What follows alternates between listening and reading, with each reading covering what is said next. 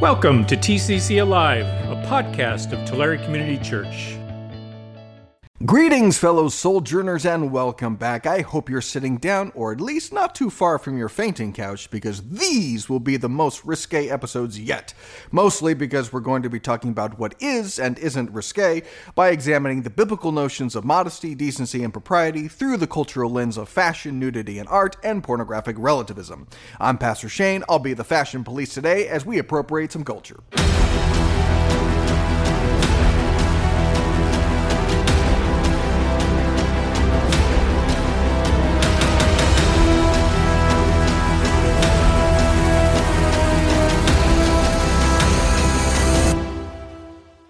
I realize I'm a bit of a fashion icon with my firm-fitting, interchangeable, solid-color t-shirts, but not everyone can approach fashion with the same sort of casual confidence as mine, with a look and style that both inspires and reassures, that somehow simultaneously is both timelessly classic and nonchalantly trendy. It's a gift. But for many Christians, my playful devil-may-care attitude with fashion eludes them. For them, the devil does care. A lot. And so does God, and so should we. In fact, the way others dress, or the way we use the fashions, is a source of tremendous consternation and judgment in Christian circles.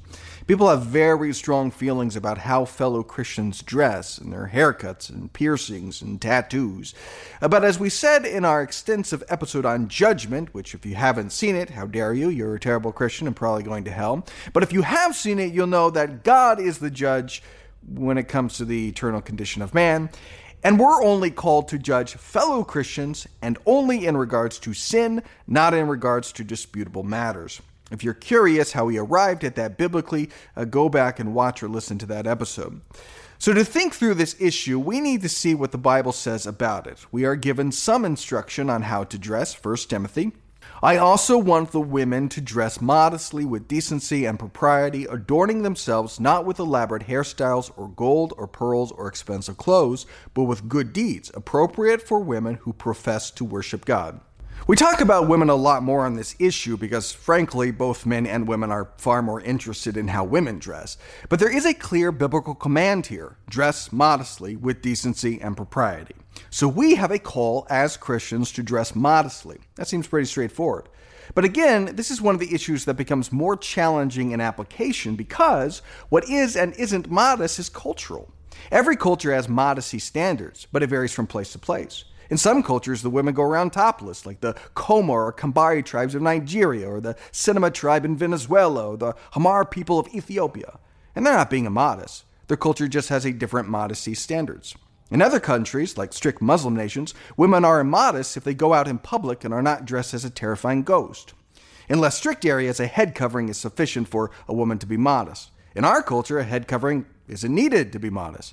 So we have a biblical principle to be modest and decent, but what is and isn't modest and decent is dependent on culture. Christians ought to be modest and decent in whatever culture they are in. But what makes things really complicated is that not only do modesty standards vary from place to place, but they also change over time. Here's a look at ladies' swimwear from 1915 and ladies' swimwear from 1945. That's quite a change, and that's just 30 years. These things can happen within a generation, which is why there is so often a generational divide when it comes to fashion. When I was growing up, that wasn't modest. And now it's rampant, and I am uncomfortable. And these changes don't just go in one direction either. We talked about those tribes that are more bearskin friendly. Well, there were a lot of tribes and groups like that modernized and changed. And that too caused generational strife.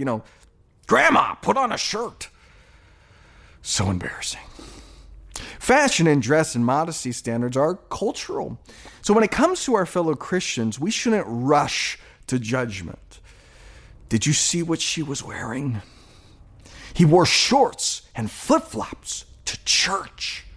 He wore brown shoes with white socks. And because it's cultural, it's often debatable, and so we should approach these issues with a lot of grace. Now, I do think that Christians should live comfortably within the accepted cultural norms. I don't think that Christians should be pushing the envelope or be the avant-garde of the fashion revolution. Some things are unnecessarily on the edge and create conflict among Christians and within the church. And because you live in this culture, you know what that is, right? It's too short, or it's too low cut, or it's too see-through, or it's a Patriot jersey. And those are things that Christians really shouldn't wear. There is freedom in Christ, but don't abuse your freedom. Now, modesty as a principle is not only about the sensual. In 1 Peter it says, "Your beauty should not come from outward adornments such as elaborate hairstyles and the wearing of gold jewelry or fine clothes. Rather, it should be that of your inner self, the unfading beauty of a gentle and quiet spirit, which is of great worth in God's sight." And Paul said something very similar in that 1 Timothy passage that we looked at. Now, is there something intrinsically wrong with elaborate hairstyles or gold or pearls or expensive clothes? Well, no, probably not in and of itself. I think it's driving at something deeper here.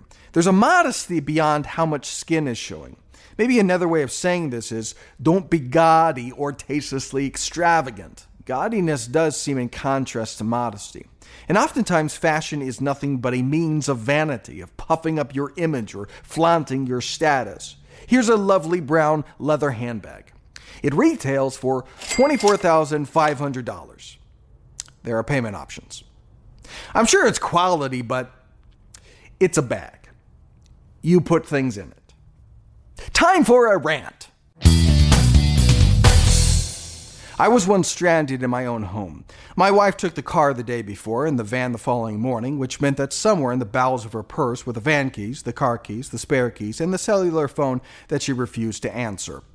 But my stay in solitary confinement afforded me time to ponder, and though it may be a controversial statement, the fact that women have stuck by the purse should be grounds to disqualify them from higher office. For how can you be trusted to manage the country when you have embraced the worst possible personal management system in the world? A system which is essentially, I'm going to throw my important items into a dark void and pray to God that I can find them again. Now, I realize that purses have compartments, zippers, and an attempt at organization, but that's a facade that quickly vanishes when you are inevitably standing behind a woman in the checkout line who is desperately plunging through an infinite abyss in search of a debit card. I would have a game show called What's in the Purse, in which the contestant, without looking, must accurately identify everything that is in their own purse. So, for instance, if my wife were to give the answer, all of the keys in the universe, she would get a point. No one would actually win, but we'd all learn a lesson. Oh, and I'm sure there's a chorus of women shouting, their purse is super organized. That is not true. Basically, there's only two options. Number one, you have streamlined your purse to such an extent that you've rendered it unnecessary. Or two, you have 20 items or more jingling around in a sack, and a sack by nature is not organized. When I see a person rummaging through a sack for their personal effects, they're usually homeless and or crazy. And I certainly don't look at them and think, gee, they got their act together. But we substitute plastic for leather, and suddenly we think it's a great idea. So what we have here is a $24,500 sack, and why would anyone pay for a $24,500 sack? My entire editing rig doesn't cost that much, and it can do far, far more than hold loose items. So the price tag isn't about functionality. So what is it about? Well, part of it is art. It is a work of art. Oil on canvas does nothing, but the work of the artist creates the value. But there's another reason something like this can retail for that price, and that is identity. We buy more expensive clothes partially because of better quality, but more because we want the brands.